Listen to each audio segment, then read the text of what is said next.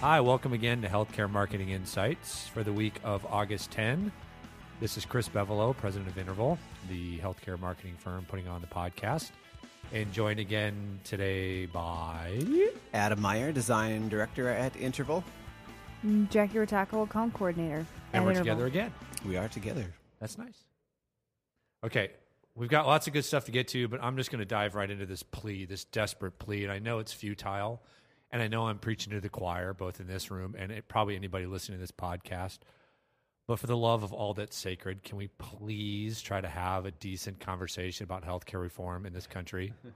Please, that's all I'm asking. Every day I turn on the news or I see an article. Gianna Shaw from Health Leaders Media had a blog post about how scare tactics are the standard for anti-healthcare reform ads. I posted a comment to that, which I found humorous because I was agreeing with her, saying how sad it is that the media and politicians and others are basically trying to scare the living crap out of people. And then the follow-up comments on her blog were all political. Somebody's very, very sophisticated in their responses to all of this. So somebody basically takes me to task. They say, "Good evening, Chris B. I understand this is not a debating forum, but..."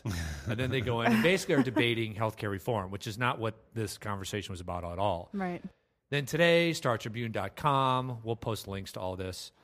Democrats getting an earful on healthcare during recess. So, Congress is on recess. So here are some of the things that were in this article. One of our representatives, Tim Walt, who actually is part of my district, I believe, was at an appearance in Redwood Falls, and somebody stepped forward and declared loudly that plans for national health reform were, quote, "a step toward communism."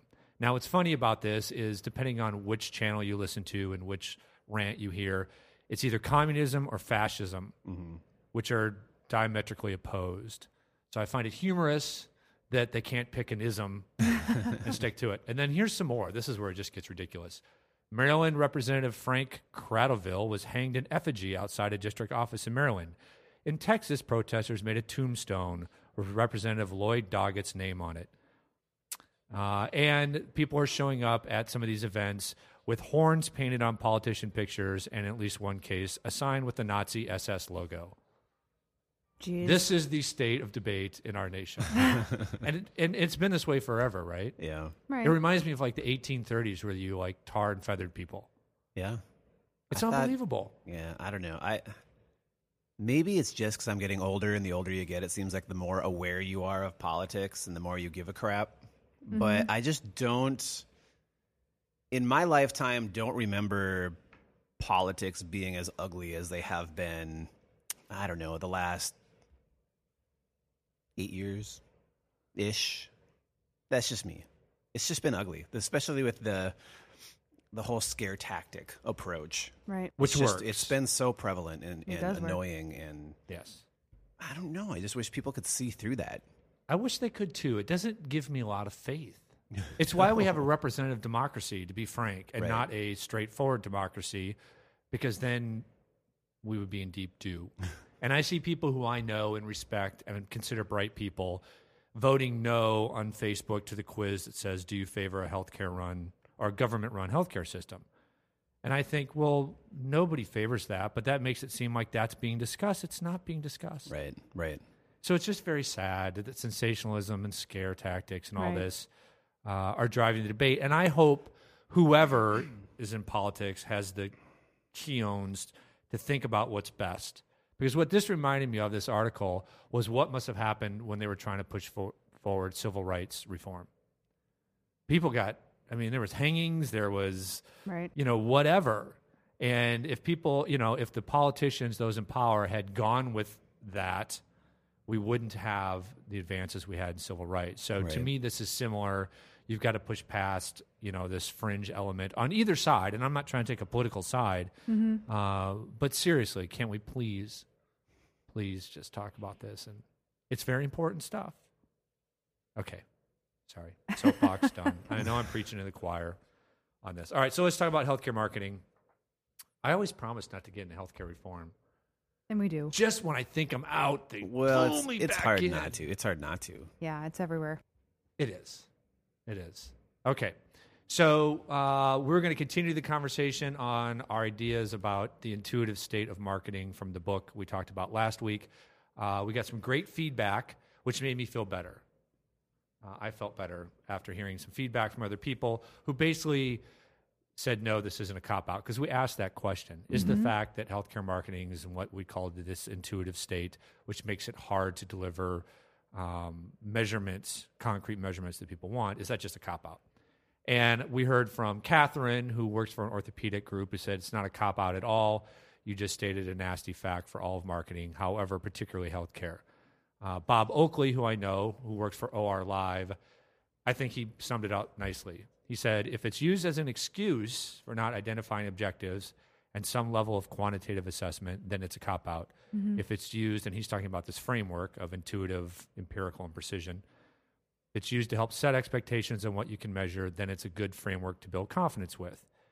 And then I thought he had a great point later. He said, I agree you can't always make a direct connection to ROI, but you can develop proxy measurements. And what he means by that is if you can't measure certain behaviors, then you set up other potential calls to action or action steps that you can measure, and you do the best you can. Right. That's a great way to think about it, Mm-hmm. right? And then we actually heard from one of the authors of the book, Jason Huang, who I hope I'm, again, pronouncing his name right, which this really made me feel good. So here are the people that put together this book. Clayton Christensen's, that group is well-renowned, is very well-respected. We were taking what they were talking about applying to medicine, and we were taking it and applying it to marketing. So, we're just kind of using their model. But then Jason commented that when they describe intuitive work, they often use marketing as an example, which made me feel really good. So they agree that this framework applies to marketing quite well and that it would fall into the intuitive category.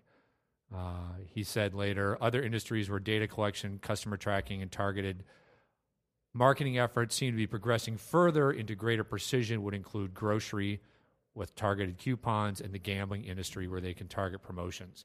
The gambling industry can do a great job figuring out who you are based on your activities and behavior when you go to like Las Vegas.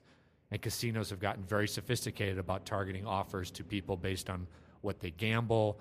They have loyalty cards, which most gamblers do. Like when I go to Las Vegas, I have a loyalty card, and so they can see what I gamble, they can see what I spend, and then they'll send me an offer based on all of that.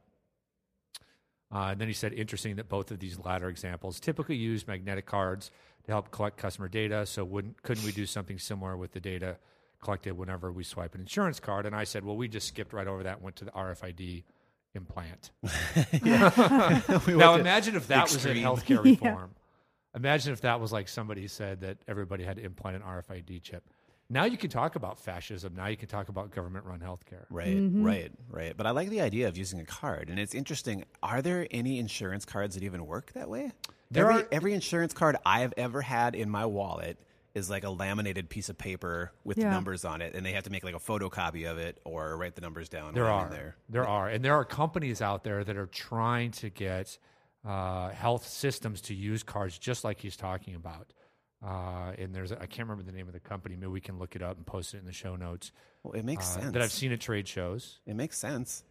It makes sense, but it runs into issues that we just joked about, privacy issues that people freak out. Yeah, but I would rather have somebody scan that thing into a database where it's not, rather than photocopy it onto a piece of paper and stick it in my folder in the clinic. If it's photocopied in a piece of paper, anybody has pretty easy access to that. There's more of a privacy risk then than if it gets put into a database that's encrypted. It's just like digital anything, right? I mean, the music companies are fine with us making copies of cassette tapes and CDs because we can only do so many and they can only spread so far. As soon as you get an MP3 file, that can go to thousands of people on the click of a button. Same with digital content when it comes to private health information. So that's, whether it's real or not, I think that's a big obstacle. But it makes sense. It makes sense. Now, for the reason we're talking about is the exact reason people would freak out, which is to improve our ability to market to them. So we're kind of playing right into that fear by talking about it out loud, but that's what we do. We are marketers after all. So anyway, some nice conversation on that. I felt validated that we weren't going out too far on a limb with that concept, and that we actually had one of the authors of the book come through and say, "Yeah, marketing definitely intuitive." So another thing, and by the way, I'm going to put this out there now. We always preface our discussions of measurement by saying we believe firmly in measuring whatever you do. Right. But I do think that because we've moved beyond the ways you can measure, we spend way more time talking about the challenges and the obstacles, and we're going to do it again here in a second. But I am holding up my right hand and swearing on an invisible Bible that moving forward, we're going to spend as much time or more talking about how to measure and what we can do as opposed to what we can't do. Mm-hmm. Okay, so I want to throw out one other thing to think about what makes measurement hard. And then moving forward, whenever we talk about measurement, we're going to try to put the positives first. Because I think sometimes we can overwhelm the conversation with all the, well, you can't do this and it's hard to do that. And that's where I fear that it's whiny or it's a cop-out. It's all stuff we believe in, but I think we talk too much about it in that light, and then people just think that we're whiny and cop-out. Cop-outy? Well, I think it's a pretty common belief that it's difficult, especially in this industry, to measure some of this stuff. I think you'd hear that even from people who that's what they do would say it's hard. It is. But I talked to somebody this week who said, and it drives me a little nuts because I think it's the advice I got was what I hear politicians doing all the time, and that drives me nuts. A politician gets asked a tough question, right? Right. So let's take Mark Sanford. I'm just going to make this up.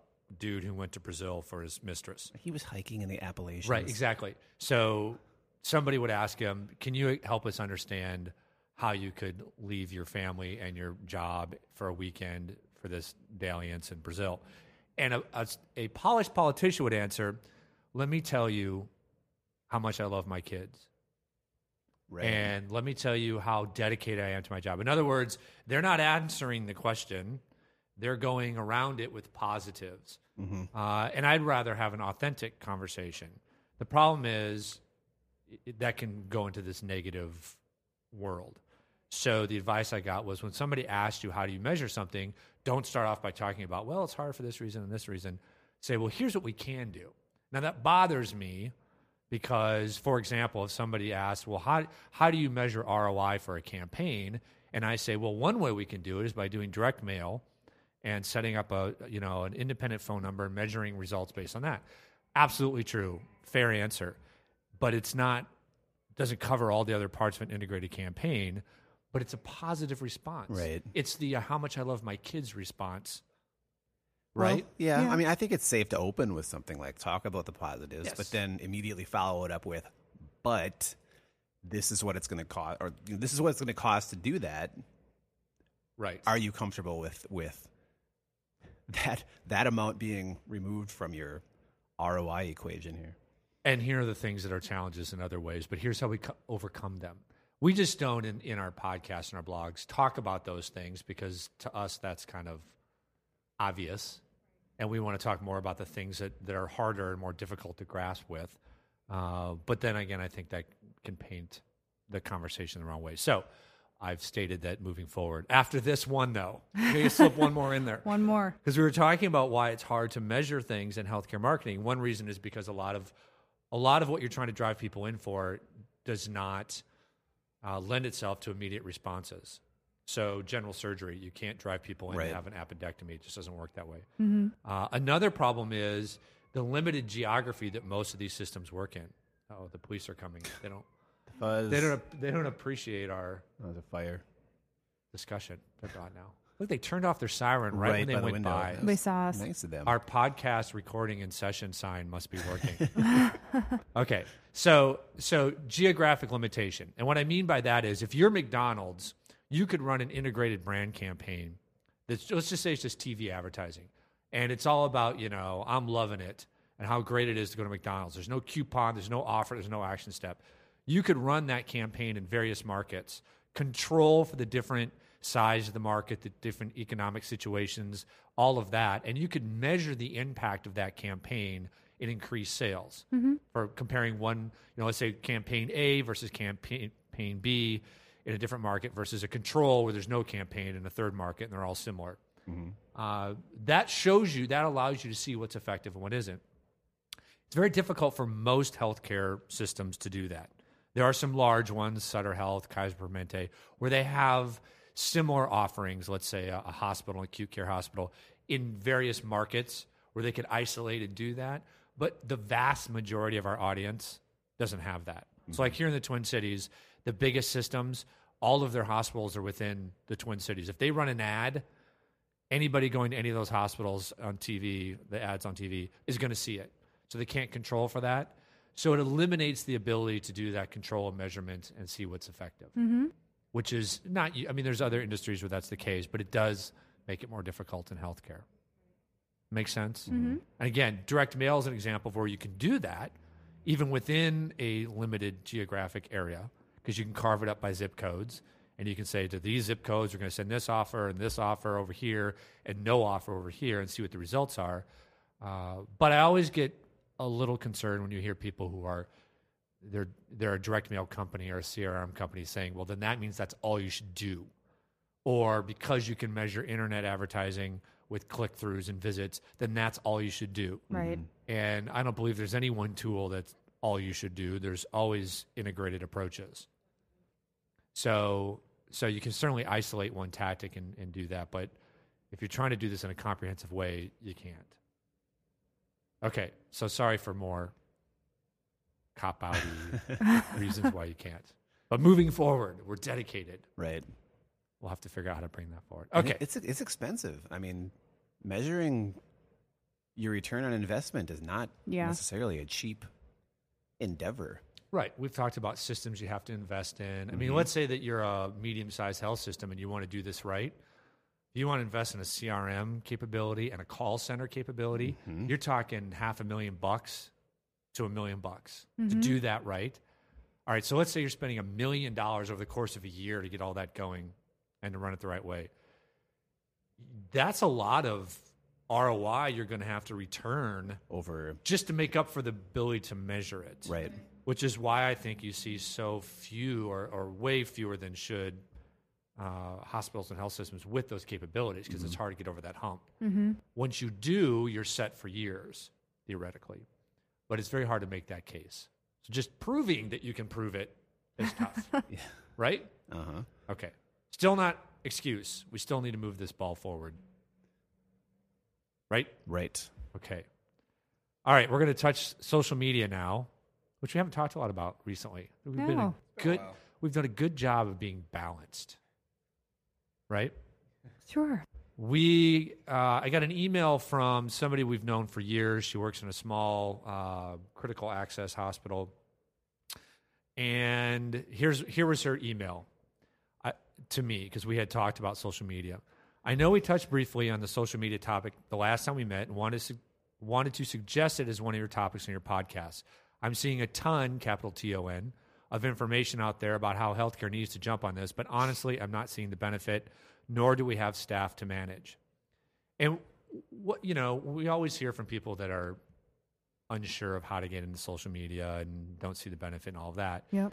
And of course, we believe that there's value in all of this.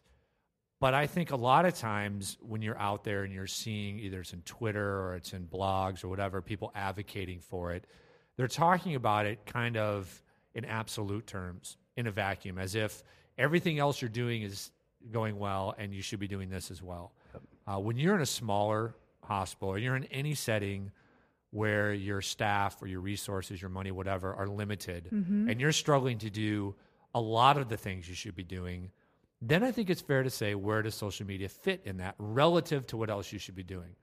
For example, would we advocate that you pour all your resources, meaning staff time, energy, leadership education, all the things that you need to really do social media right, if you don't have a solid, sophisticated physician outreach capability, that you're not reaching out to your referring physicians in a smart way to make sure the referral channels are working well. Right. If you're neglecting something, If you're that's neglecting critical something to else, operations, right, yeah. right. Yeah. I mean, in a vacuum, yeah, you should be doing those things with social media, but where does it fall? It's relative. You can't just say you're moronic for not doing this. You have to Right. understand every individual situation. Right. But here, one thing where that I push back on that a little bit. I think a lot of organizations who have not even dipped their toe into the pool that is social media don't understand how easy it can be to just kind of get your feet wet with it and try it out and see what it's about. I think there's a lot of people out there who just haven't tried it, don't know really anything about it, and don't realize that this isn't you don't necessarily need to create a full-time position for somebody to manage this. Right. Yeah. It doesn't necessarily have to be more than a few hours a week commitment from somebody to kind of keep up one of these channels, whether it's Facebook or Twitter or blogging, putting up a new post once a week. It doesn't have to start out with it. It doesn't have to be a massive time commitment. You can try it out. Well, for what a if pretty minimal financial and or time Let commitment? me push back on your pushback. I think you're right. I think it's easy to dip into it. But if you're going to really use it for the value that it provides, it isn't a toss-off effort. It doesn't require staff or even a No. full-time staff member necessarily. But if a lot of our listeners are one-person marketing departments, and they're already handling PR, community relations, marketing, and usually a couple other things tossed in there, right? Foundation work, whatever. And so, even a few hours a week, but don't forget that they've got leadership who are clamoring for this, and they have to kind of hold their hands in what they're doing and how they're using it. And once you open that door, you have to be able to manage the expectations of other people in the organization to say, hey, now that we have a Facebook page, can we do this? Can we do this? Can we do this? So they're thinking about not just the time it takes to update posts or respond to comments, but all that other work that happens behind the scenes internally. And to some of them, they go, look, I don't even want to open that door because I know what's going to come after it, because I can't even do this right, or any of the other hats I'm wearing don't fit right because I don't have the time. So I'm not saying they shouldn't go to social media. I just think it's a very fair question, and it needs to be taken into consideration with other things you're doing. Yeah. I certainly don't disagree with that. But at the same time, I'd also just kind of push back again a little bit and use the example of Children's Hospital on Facebook. I think they have almost 800 followers. Mm-hmm. Yeah. That's 800 people who say they would like to hear from you through this channel. If any other channel, if 800 people are asking, and certainly a lot of them are, I'm sure a good chunk are employees, but even so, can you say no to that? I mean, how is it that easy to just say no? I don't have time for that. I mean, is there any other? You certainly don't have 800 people asking you to hear from you through direct mail, yet you're probably doing that anyway. You don't have 800 people who are wanting to look you up in the yellow pages, Okay. yet perhaps you're doing that anyway. But Here's a spot where you can actually see but a number of people asking for it. not apples to apples. They're children's. Children's Hospital is a huge system. No, they have a staff of many people. I agree. So they have the capability to deal with it. They're in a market where 800 people out of the 2 million in the Twin Cities, relatively speaking, in a small market might be 20 people. Right. I'm not comparing them to the one person Right. marketing But that's where I think slash that's HR what I mean. slash. It's not a one size fits all answer. It Certainly depends not. on, and there may be systems like Children's that even though they're in a larger market and should have the capability, don't for whatever reason. Right. I mean, but I bring Right. that up because we have also heard from organizations that are big who aren't getting into social media, who haven't got into it yet, who are struggling to see the value of it. Organizations who have people who probably have some extra time, a few hours a week, to start diving into it a little bit and trying it out, yet they struggle to see the value of it. Yes, it's a different question. To understand the value of it's one thing, and I think we can all stand up and say there's value and demonstrate what that is. Whether or not that value is enough to become the top priority when you have other priorities that aren't being taken care of is another question, and a very fair question. I think that's Definitely. what our friend is bringing up, and I think it's valid. Yeah. And you don't hear much about it talked about when you hear all the people saying, why aren't hospitals in social media? And it reminds me of Tom Stitt, who's a good friend of ours through Twitter. We've gone back and forth on the number of hospitals that we think should create the universe of those in social media. Because I think the numbers the number of hospitals on Twitter, for example, is like 250, something like that. It's low. And when you look at the entire universe of hospitals in the United States, it's like 5,000. I'm using rough numbers, and that's the bigger number. I think the number for like Facebook was even small, lower right? Yet. And so to me, that sounds like 200 out of 5,000 is a drop in the bucket. Tom argues that there's probably no more than a few hundred hospitals or health systems that should consider social media as a primary channel.